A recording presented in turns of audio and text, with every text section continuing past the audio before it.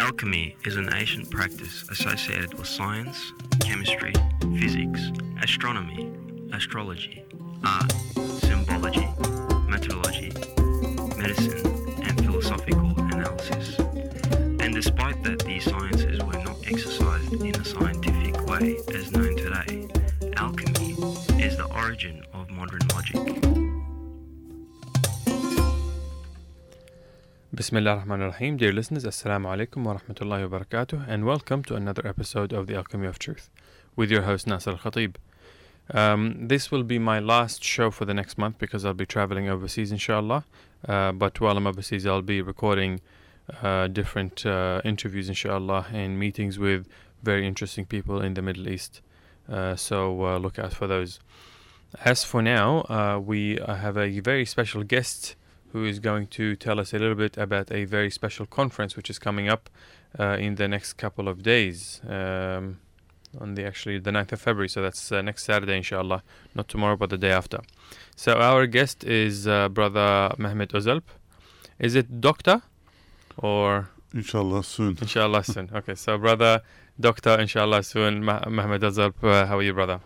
Thank you very much. Thanks for having me, brother Nasser. It's my pleasure. So brother Mehmet is the president of ISRA, and I think you told me you were doing your PhD on the concept of Tawheed according to Nuruddin Nursi. Sayyid Nursi's writings, theological writings. Is it Nuruddin? Or? Nursi. Ah, yeah. Sayyid Nursi. Sayyid Nursi, yes. So that's also very interesting. I'm waiting for you to finish it so I can also give you another interview about that. And the conference, which is a very exciting conference because it brings scholars and thinkers from around the Muslim world. It's called the Hira Conference, or in Arabic, Mu'tamar Hira.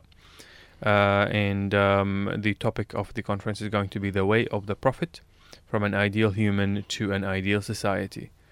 So just in the beginning, we're going to give a few information for brothers or sisters who are interested in the information. Venue is the Novotel Parramatta. Address 350 Church Street, Parramatta, Sydney. Date is next Saturday, the 9th of February 2013, and the time is 1:30 p.m. to 6 p.m. inshallah, and the cost is $10 per person.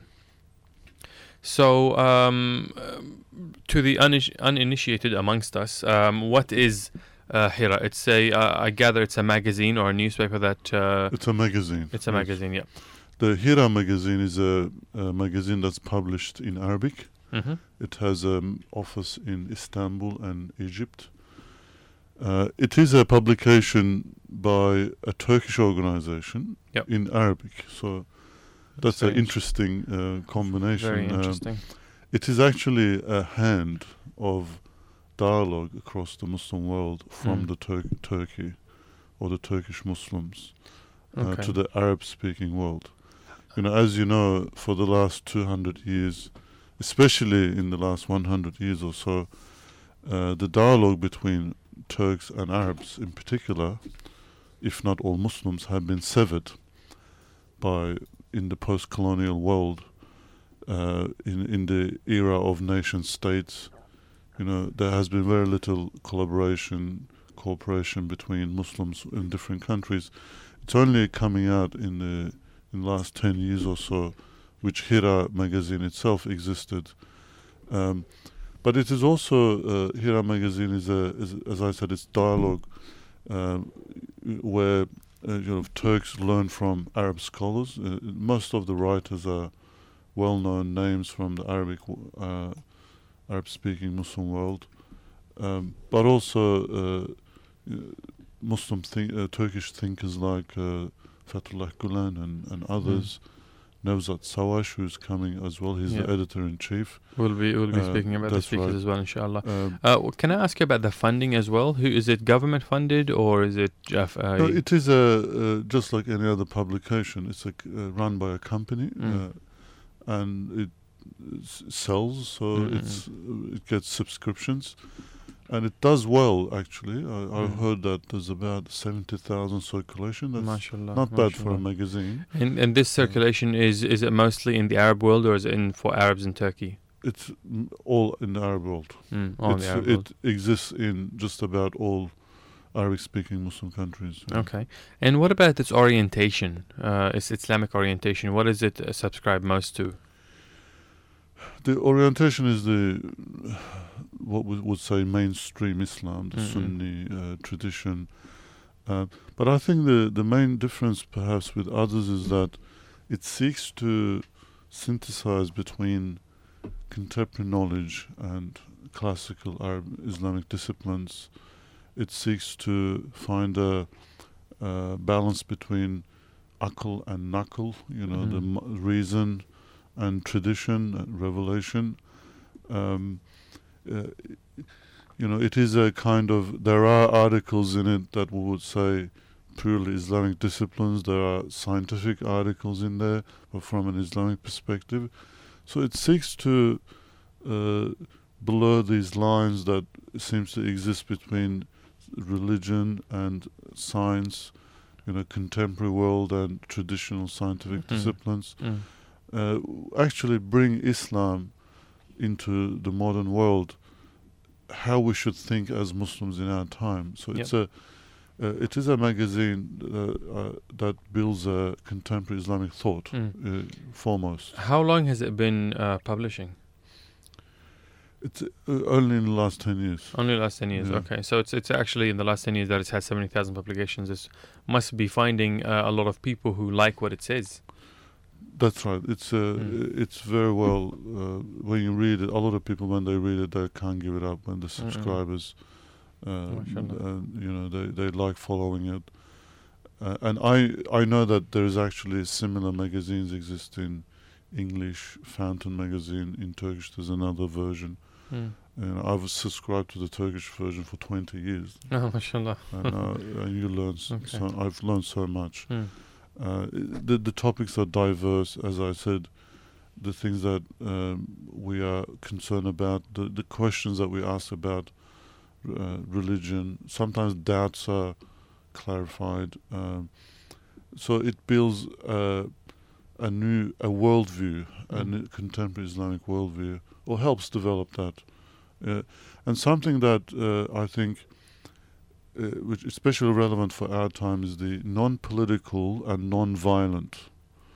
Hira magazine, it stands for non-political and non-violent solutions in our world, in the Muslim world. We have, unfortunately, suffered a lot from violence. It's a very easy path to get into when Muslims are oppressed. The response could be sometimes violent as well, or inevitably Muslim organizations or movements get involved in politics. While that's the reality, what would a non-political and non-violent thought look like? And this magazine stands for that, because ultimately religion or Islam is about how we define ourselves as human beings and how we see our relationship between Allah subhanahu wa ta'ala with other human beings and with our natural environment while we live in this world that Allah subhanahu wa ta'ala has sent us. These are the immutable aspects of religion that are, perhaps we would say, 97% of what makes Islam. And so by staying away from these political and violent aspects, we are able to discover or orient a 97% of Islam in modern life. I think it is important to have a publication or a stream of thinking that's unhindered or uninfluenced by the pressures from outside. But does that mean that it loses perspective? I mean, for example, when we look at how our enemies, and when I say enemies, I don't mean the black and white people who want to kill us, but I mean people who want our wealth or want what we have or want to control us and so use violence in different ways against us. Does this reality ignoring this reality, that sometimes the use of violence is not an emotional reaction, but it's a logical reaction, that this is the only course of action to take. So does ignoring this reality change the perspective of thinking of that magazine? No, it's not ignoring it. it's a question of where do you start to build something that's been destroyed for the last 200 years or so. You know, if you have a building that collapsed all the way down, what do? You first remove the rubble and then lay new foundations. So this is about laying new foundations of thought, a holistic look at life and existence as Islam teaches in now, but it's now. So in this respect, you're building foundations. You're not avoiding these other things, but upon those foundations, you can build something solid, a whole new civilization that the world is waiting. Really, you know, I would argue that, and the world is hungry for an Islamic solution to its problems. But the road to those solutions, as the title of the conference suggests, does not come from, you know, politics or violence. It comes from an ideal human being, because ultimately, this is what the Prophet, peace be upon him, have shown us. You know, the first revelations about reading, Iqra, you know, reading in the name of God. So we have to read life as we know, as we see it today, the environment, the universe, in the name of God. And when we do that, what kind of a worldview do we achieve? Do we see? Do we produce? And then upon that, we build we're using the sunnah of the Prophet, or as we said, the way of the Prophet sallallahu alaihi wasallam. Then you can do, you know, if the theology or thought lays the foundations, the way of the Prophet is the practical aspect of building that new building civilization we're talking about. And we'll look at our Prophet sallallahu alaihi wasallam in an atomized way, or the sunnah in an atomized fashion sometimes, you know, what he did in certain scenarios and circumstances. But in its totality, what was the way of the Prophet like, you know? So his underlying philosophy. Exactly. What was it like? What kind of how did he build an individual, and how did he build a society? Okay. You know? So that takes us, I guess, to the conference. Before we talk about the theme of the conference, which is something I'm very keen to talk about, I'd like to ask you first about the conference itself. So has it been running for a long time? I'm guessing not more than 10 years, obviously. No, the first one we had was in 2010. This is the second Hira Conference. What is the connection between Australia and Turkey? Why is there a decision to have it in Sydney? Well, we had the opportunity, we had a link with Hira magazine, and they have offered us to partner with a conference in Sydney to promote these ideas that I've just talked about, and the magazine itself, you know. So basically the idea is to bring some scholars from the Arab-speaking world, Turkey, and they come here and discuss a topic, and with that we bring together Turkish and Arab-speaking Muslims, and I think this is unique. It's a unique project in itself. You know, we talk a lot about interfaith dialogue, but we don't talk too much about intra-faith dialogue, as in the various elements that make up the Muslim community. You know, in Australia is a microcosm of the Muslim world. You know, we have representation from just about everywhere across the Muslim world, and you know, when something develops in the world, something like Hira magazine, I think it's good for people to find out about it. Definitely. What it's trying to do, and see if some of that spirit could be replicated in Australia. And I remember in 2010 when we've done it the first time, there was this really positive atmosphere developed as a result of that conference, a very positive spirit of finding each other sometimes, you know, people unfortunately, we sometimes, Turks may have a very negative image of Arabs, and Arabs may have a negative image of Turks. We need to transcend these things and inshallah, of course, move beyond. So then let's talk about the theme, the way of the Prophet from an ideal human to an ideal society. So from this, I understand that this is more than just an individual issue. It's not just about the Prophet, but it's also about the wider society. So when we're talking about the wider society, I mean, we cannot but address politics as well. Because the fact is, if the ideal society is to come into being, it must come into being within the right conditions. And so the right conditions have to be that, for example, they have there is no injustice where they are in regards to their financial position, for example, in regards to their political and cultural freedoms, things like that. But if, for example, in a society or in a state somewhere, there is that sort of oppression where people are kept hungry so that the establishment is happy, or people, a country is invaded, or any such scenario like that, how realistic is it to work towards this ideal society through going from the ideal human? Well, our foremost duty is to educate people. Yes. That's number one. Yes.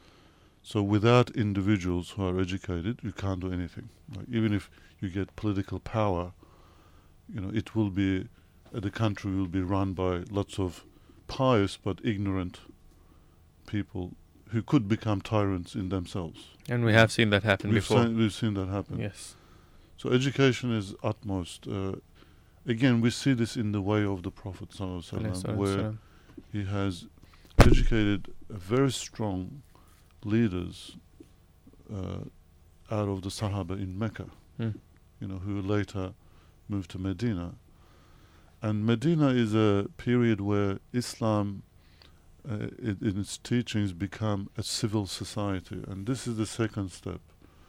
Upon a good education or good individuals, and I don't mean here that the whole society should become university graduates, but the elite in society who run and influence society, the top 2% of people should have proper education, and that's religious plus other types of education. And then these people become activists to build civil society where important principles, teachings and ideals of Islam becomes practiced or realized within life itself. The thing is, the fallacy or trap of going to the politics first, as it happens with some movements, is that you end up ignoring these other two, education and civil society. And when you find yourself in power by a revolution or something, and I'm not referring to Arab Springs here, a kind of an Islamic revolution like it happened in Iran or Taliban, then you have to run a country with whom you need millions of people who are skilled to run these countries. We might even say that this is what's happening after Arab Springs. This is very interesting that you say this, because if you're talking here about three different scenarios, which is Afghanistan, Iran, and Egypt. So in Afghanistan, it was not meant to be a prepared or an organized uprising.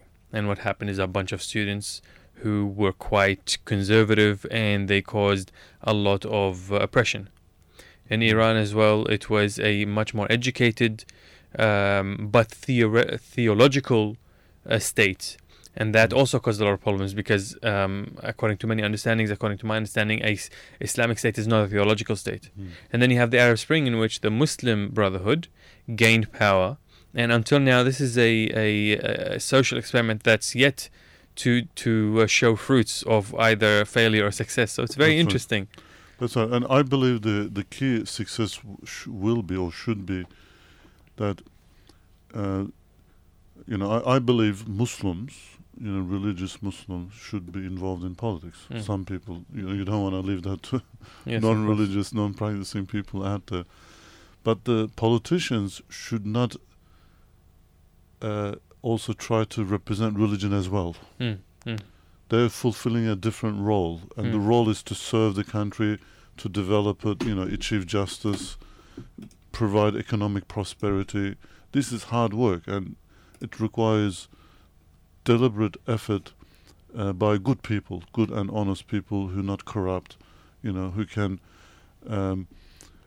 But at the same time, the religious people, those who represent religion, should not pretend to represent politics as well. So, I'm not here talking about a secularism, but I'm talking about a kind of separation of people who do different roles, and they don't try to get involved into each other's work. There's a very interesting similar opinion. This is a post on Facebook by Tariq al-Suwaidan from Kuwait. He mentions, I'll read it in Arabic first: إذا فشل الإسلاميون في السياسة فلا يلام الإسلام نفسه فالإسلاميون بشر تتنوع قدراتهم وعقولهم وكفاءاتهم وخبراتهم وحتى مستوى فهمهم للإسلام نفسه. So if the Islamists fail in politics, this is not to be seen as a fault of Islam itself. Islamists are also human beings.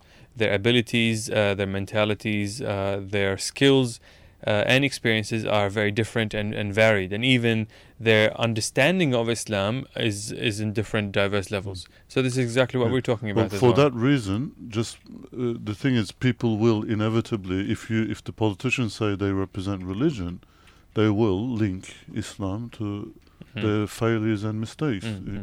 That's unavoidable. So then they must not attempt to represent. I think this has been the success of politics in Turkey. They've been able to do that with Tayyip Erdogan, who is a very religious person, and as his party is all religious people, but they don't pretend to represent religion. I think that's been a key differentiating factor in the last 10 years, and that is really the model that has to be replicated across the Muslim world. Not exactly how Turkey is, but that aspect has been very key to the last 30 years since Iranian Revolution. Everyone's trying to achieve an Islamic state, but it's not working. It's not happening. A lot of Lord Cromer, the governor of Egypt, he said, "Look, as soon as possible, we'll get out of our colonies. We're happy to hand it over, but we will never allow an Islamic state. This is, people don't want it, and they'll violently oppose it." Again, here, the key thing here with the conference and Hira magazine, or the approach here, is build a civil society where Islam is visible in life, as institutions, as individuals, and then society will produce its own solutions, political solutions. You don't have to impose a political model and call it Islamic, and then it becomes another socialist something. This is reminiscent of Erdogan's speech in Egypt that he gave, clarifying his position that you can have a secular rule by practicing Muslims with Islamic principles, but not call it Islamic rule. And so that's, a lot of people misunderstood it as it wanting the rule of the kuffar or something like that. And this actually would clash into a lot of, actually not a lot, I mean it's a small minority politically speaking, but of the ideas and thoughts of Hizb ut-Tahrir of looking at the Khilafah as a model that's unbreakable and that's part of the Quran. But that's a completely different issue, and that's something that we always actually generally address. But this is again is very interesting because of its success. I mean, economically, Turkey and Istanbul has been doing quite well since the time that AK Party came to power. What is it, 90s? Mid-90s, late 90s? They came in 2001. 2001, yeah. There was a previous 1995, but that was the old thinking. We're going to bring Sharia to Turkey, and they only lasted 1 year. That was Erbakan? Erbakan, yeah. And then Erdogan later on with Abdullah Gül, they sort of have a rethink and they change their approach and thinking. And the first election they come to power, and they've been in power since 2001, with every election increasing their vote. And it seems like they're not going to lose any elections. There's no alternative. And this is the important thing, because if a good model can be developed, Muslims will always prefer, an honest, religious politicians, who are not imposing things on them, by do the opposite of what dictators have done, but from a religious, police or something. It makes it difficult as well, because exactly. There's no difference between you forcing women to open their hair and you're forcing women to cover their hair. Like the mentality approach is the same, and it will generate the same reaction from people of hatred, and it just goes against human nature, especially in this day and age, in this world. So I think, so this is where it was, but all of this, like, I think Turkey's success should not just be attributed to Erdogan and his party. Of course, they've done great work, but but it's the thinking or producing an educated elite that made all the difference. They're the ones who transformed everything, and are continuing to transform it. And this is where Imam Fethullah Gülen comes, because his emphasis from even 1960s, 70s was about building a golden generation of educated Muslims who would then transform society and then transform life in general. There is a principle called the 80-20 principle, or the Pareto principle, which basically, it's theorizes that in most cases it's 20% of the people. Like if you have a job or a project or something, it's always 20% of the people who do 80% of the work.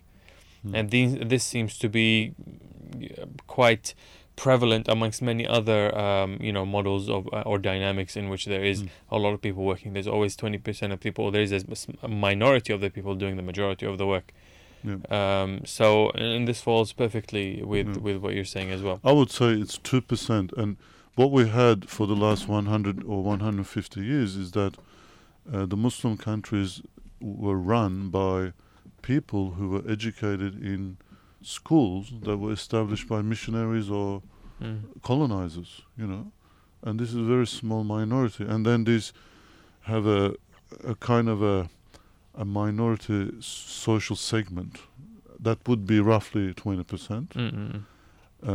And this is very funny, actually. It's because in Turkey, when they run polls about issues, there's always an 80%, and then there's 20% who are against religion or against religious things. But this also shows that I think this would be the same in Egypt, in Lebanon, elsewhere. We will never have 100% religious societies anymore in this day and age.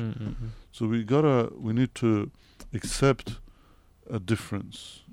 Accept people in their own frame of reference, and let them live whatever life they want to live, as long as they're not harming others.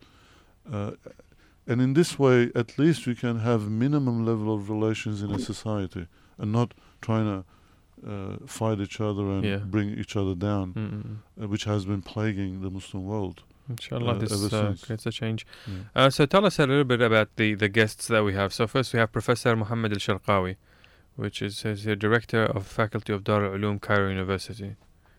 So what will Professor Mohammed speak about, or what's his, I guess... I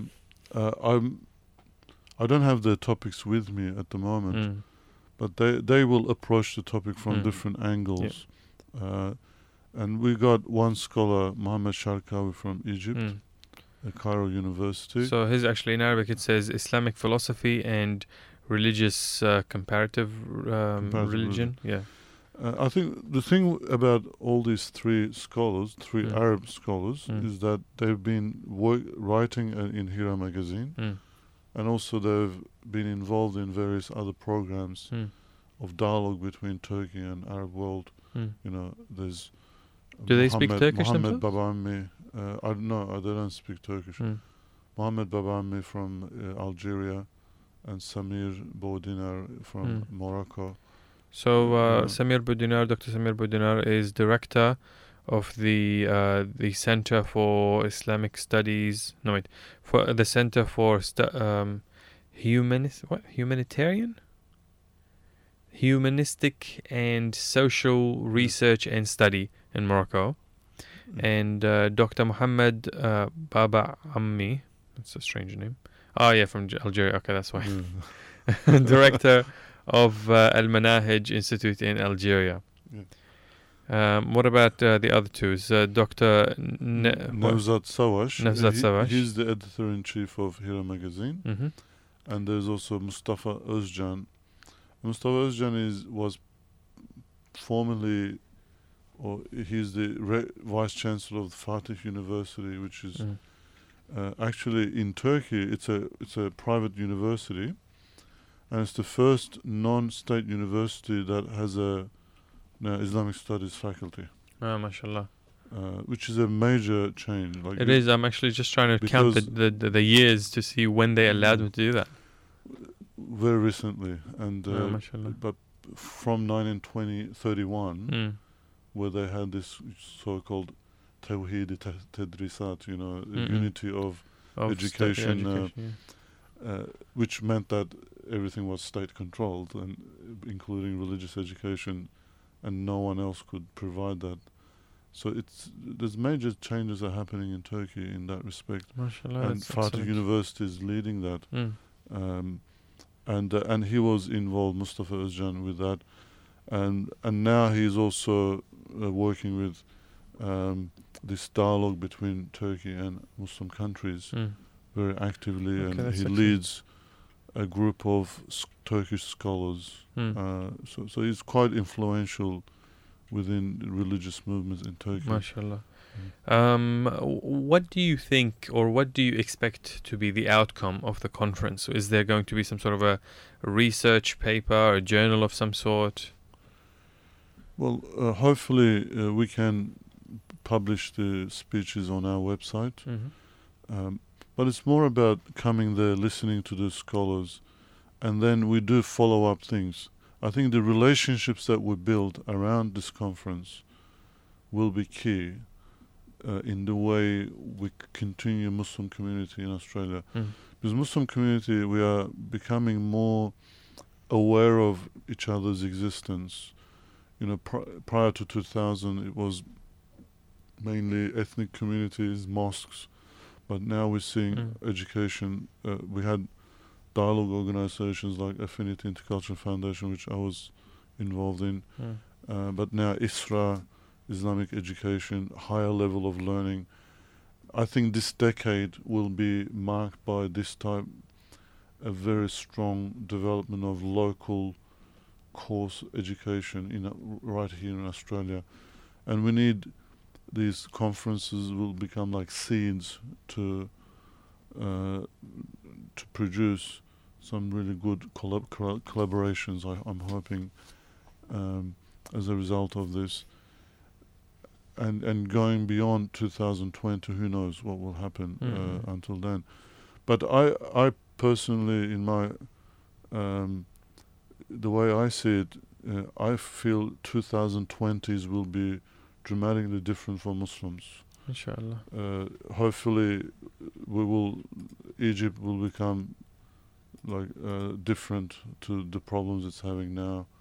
There will be greater collaboration. And then Muslims will come to a respectable position in the world. Inshallah. And and I think that's linked to Australia, because when that happens in the world, it will have positive repercussions here in Australia. And by then we'll be about 1 million Muslims, in this country, which have really learned skills and knowledge in all this post 9/11 world, and we can do a lot of good work in this country. A lot of people can find out about Islam and Muslims in a positive way. Jazakallah khairan. We're just going to take a little bit break now, and we'll be back just after this nasheed, which is a children's nasheed I quite enjoy.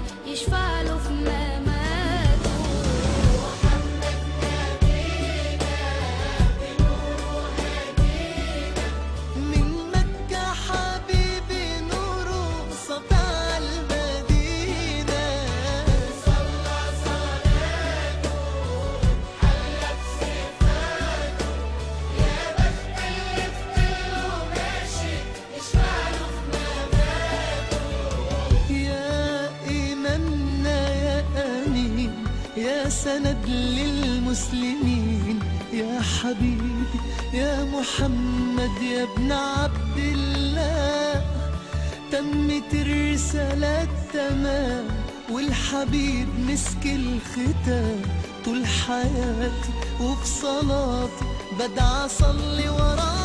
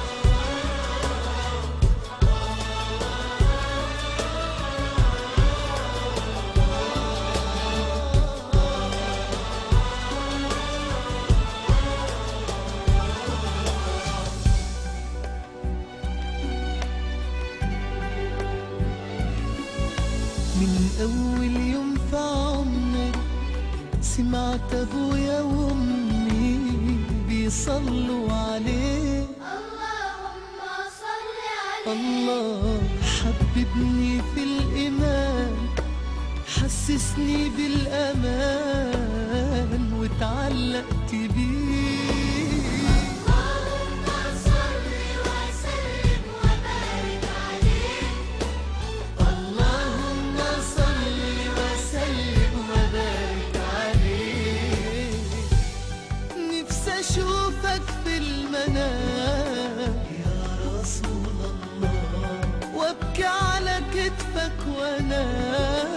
يا حبيب الله ونول شرف لقى صحبتك وخطي في صفوف أمتك واتحامى فيك.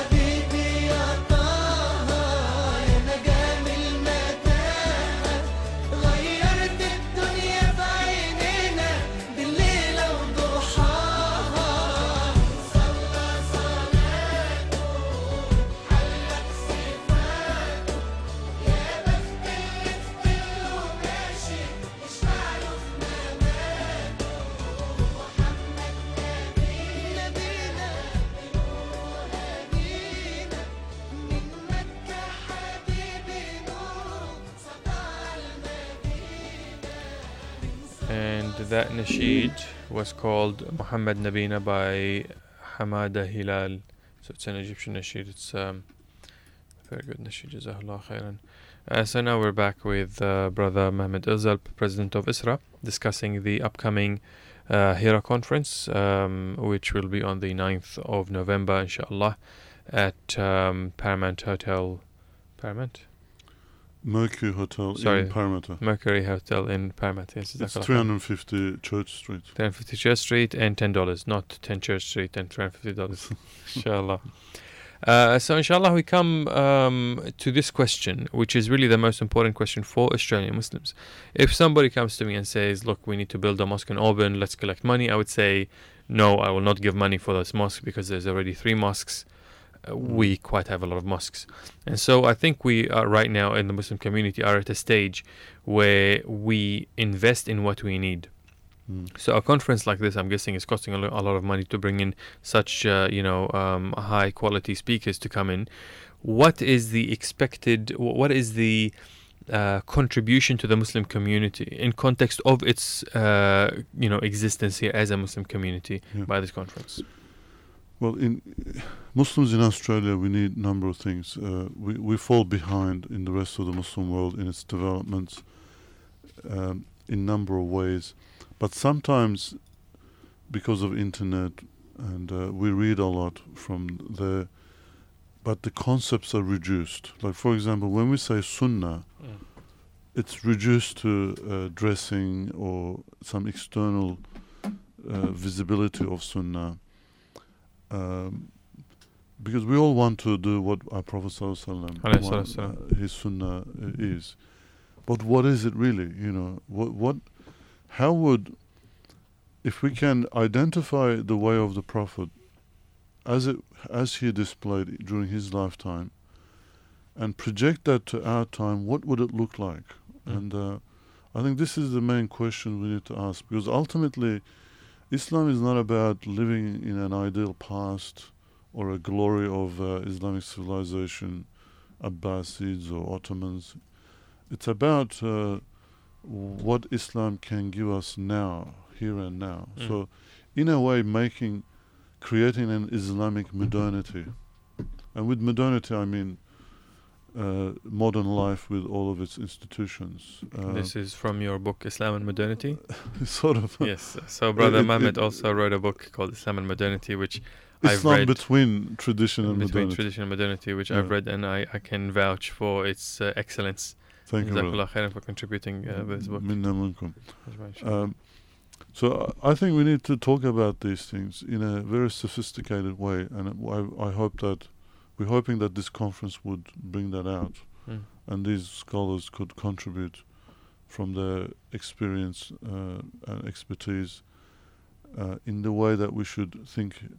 But more, as I mentioned, it's not just about the concepts, practical. It's also the attitudes. The attitude of willingness to work together, attitude of accepting each other, like as Muslims, sort of Arab Muslims, Turkish Muslims, not looking judgmental because this has been the disease in our world.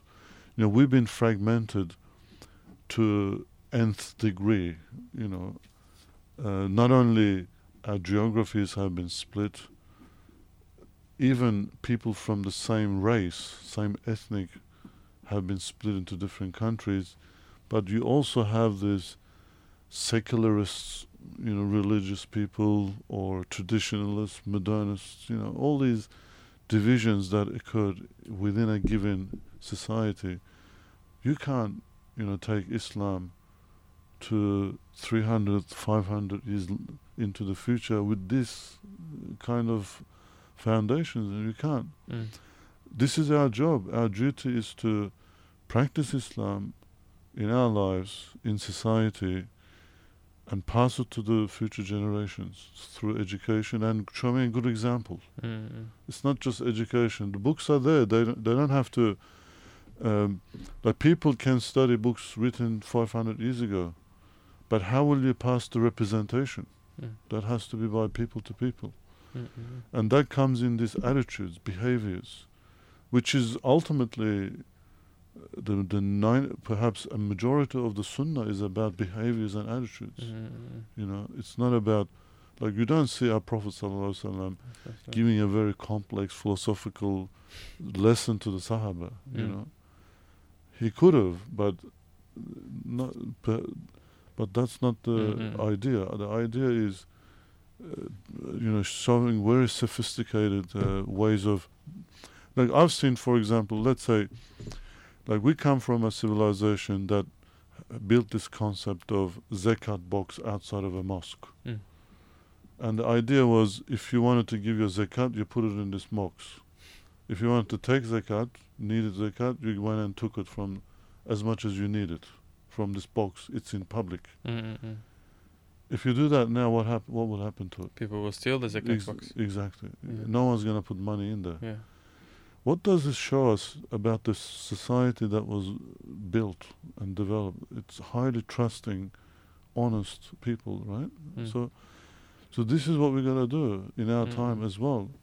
And that's just one little snippet of example of what we have lost. And we're hoping that this conference would bring not only a good description of a way of the Prophet, as in Sunnah, but also to talk about how that was represented by the Prophet ﷺ, then Sahaba and other previous generations, and how can we represent that in our own lives and in the communities in which we live in. You're talking about bringing the Muslim community together around this common understanding. But as we know, specifically in Sydney, because in Melbourne we also have different groupings, but in Sydney it just seems to be way overboard. For example, we have different ideologies, different organizations, Mission of Hope, for example, Mercy Mission, Affinity. You have different mosques that have their own sort of the different sort of school of thought, etc. So how wide do you think the appeal of this conference is? Do you think it will appeal and pull in people from different diversity of Muslim communities, or do you think it's just at one or two communities? I mean, specifically because it has Arab and Turkish speaking people, so it will not bring Indonesians or Indians, for example, or people who don't speak Arabic or Turkish. Well, we invited everybody because we invited all organizations, in our goodwill, and we've advertised as widely as possible without necessarily neglecting anybody. And the last conference in 2005, we had standing room seating. It was very good. To capacity, and this particular hall has 500 people seating capacity, and I believe it will be full. Inshallah. Because the message is really good. Like the Hira, the word Hira is just attractive in itself. This is from Ghar Hira. Yeah. So the cave where the Prophet ﷺ received the revelation. Exactly. And that's the beginning of Islamic civilization as we know it. So the way of the Prophet, it's a very important topic. Very excellent speakers. So we invite everybody who are listening today to come and be part of this. And then inshallah I'm sure they will enjoy it and walk away with hope. And at the end of the day, this is what we need. People, yes, we have different organizations, different way of thinking. But even that, we should see it as richness. Some people come and say to me, look, there's another organization who's also just popped up running Islamic courses, copying ISRA. I said, excellent. Yeah. It's good that people copy ISRA. That means we're setting an example. It's worthy of copying. Yeah. So we don't all have to... we have this false conceptualization of unity. Unity doesn't mean we all come together, have one leader, and then he commands everybody what to do. That'll be chaotic, and it's not going to be... It'll stifle creativity and initiative. But what we need is the right approach, a shared vision that we can all work towards, which would be I don't know what that is, but we can develop that at least it's the betterment and re-education of the community. Yeah. And that we should respect each other. I love a saying of Said Nursi, which I have practiced for 20 years of my activism. He said, you have a right to say your way is haq and it's the best way, but you don't have the right to say it's the only haq, only true and only right way. SubhanAllah. Yeah. You know, if I didn't believe this was the best approach, I wouldn't be in it. I wouldn't be doing it. Of course, I think my approach is the best. However, I also know that there are other good ways. There are other, and this really makes you see everybody part of a whole rather than competition or you know. And alhamdulillah, I've never had feelings of animosity towards any group. You know, this also makes you focus, do best what you want to do best, and you know, again, Said Nursi called it positive action. You know, everything we do must be constructive and positive. You know, the nature of religion is constructive process. Jazakallah khairan. We'll definitely have to bring you in for a show about Sayyid Nursi. I've always been very fascinated by his position in history as well as in Islamic scholarship. That would be good, actually. I would love to do that. Yeah. Definitely. When I come back, inshallah, we'll have, even if we can have 2 or 3 hours, just to break it over 3 shows. Well, I would not mind at all, inshallah. So that's definitely let's do that, inshallah. Jazakallah khairan. So just recapping, inshallah, the Hira Conference is the theme this year. It's the way of the Prophet, from an ideal human to an ideal society. The speakers are Professor Muhammad Sharqawi, Director Faculty of Darul Uloom, Cairo University, Dr. Samir Boudinar, Director, Social Research and Studies Center in Morocco, and Dr. Muhammad Baba Ammi, Director Al Manhaj Institute in Algeria, Dr. Nesvat Shavash, Director Hira Magazine, Istanbul, Turkey, and Dr. Mustafa Özkan, the Chancellor of Fatih University in Turkey, and other local scholars from Australia. The venue is Novotel, Palmyra, 350 Church Street in Palmyra, Saturday, 9th of February. So that's not tomorrow, it's the week after, inshallah, Saturday, starting 1:30 p.m. and that's 1:30 p.m. Australia time, not Muslim time, to 6 p.m. $10 per person, and light refreshments with tea, coffee will be served during break, inshallah. Opening address will be done by Dr. Ibrahim Abu Muhammad. So the opening address will be done by the Mufti of Australia, Dr. Ibrahim Abu Muhammad. So we come to the end of our show. Jazakallah khairan. Thank you very much for coming, Brother Mehmet. Thanks for having me. And so, Brother Mehmet Ozalp, President of ISRA. Assalamu alaikum wa rahmatullahi wa barakatuh.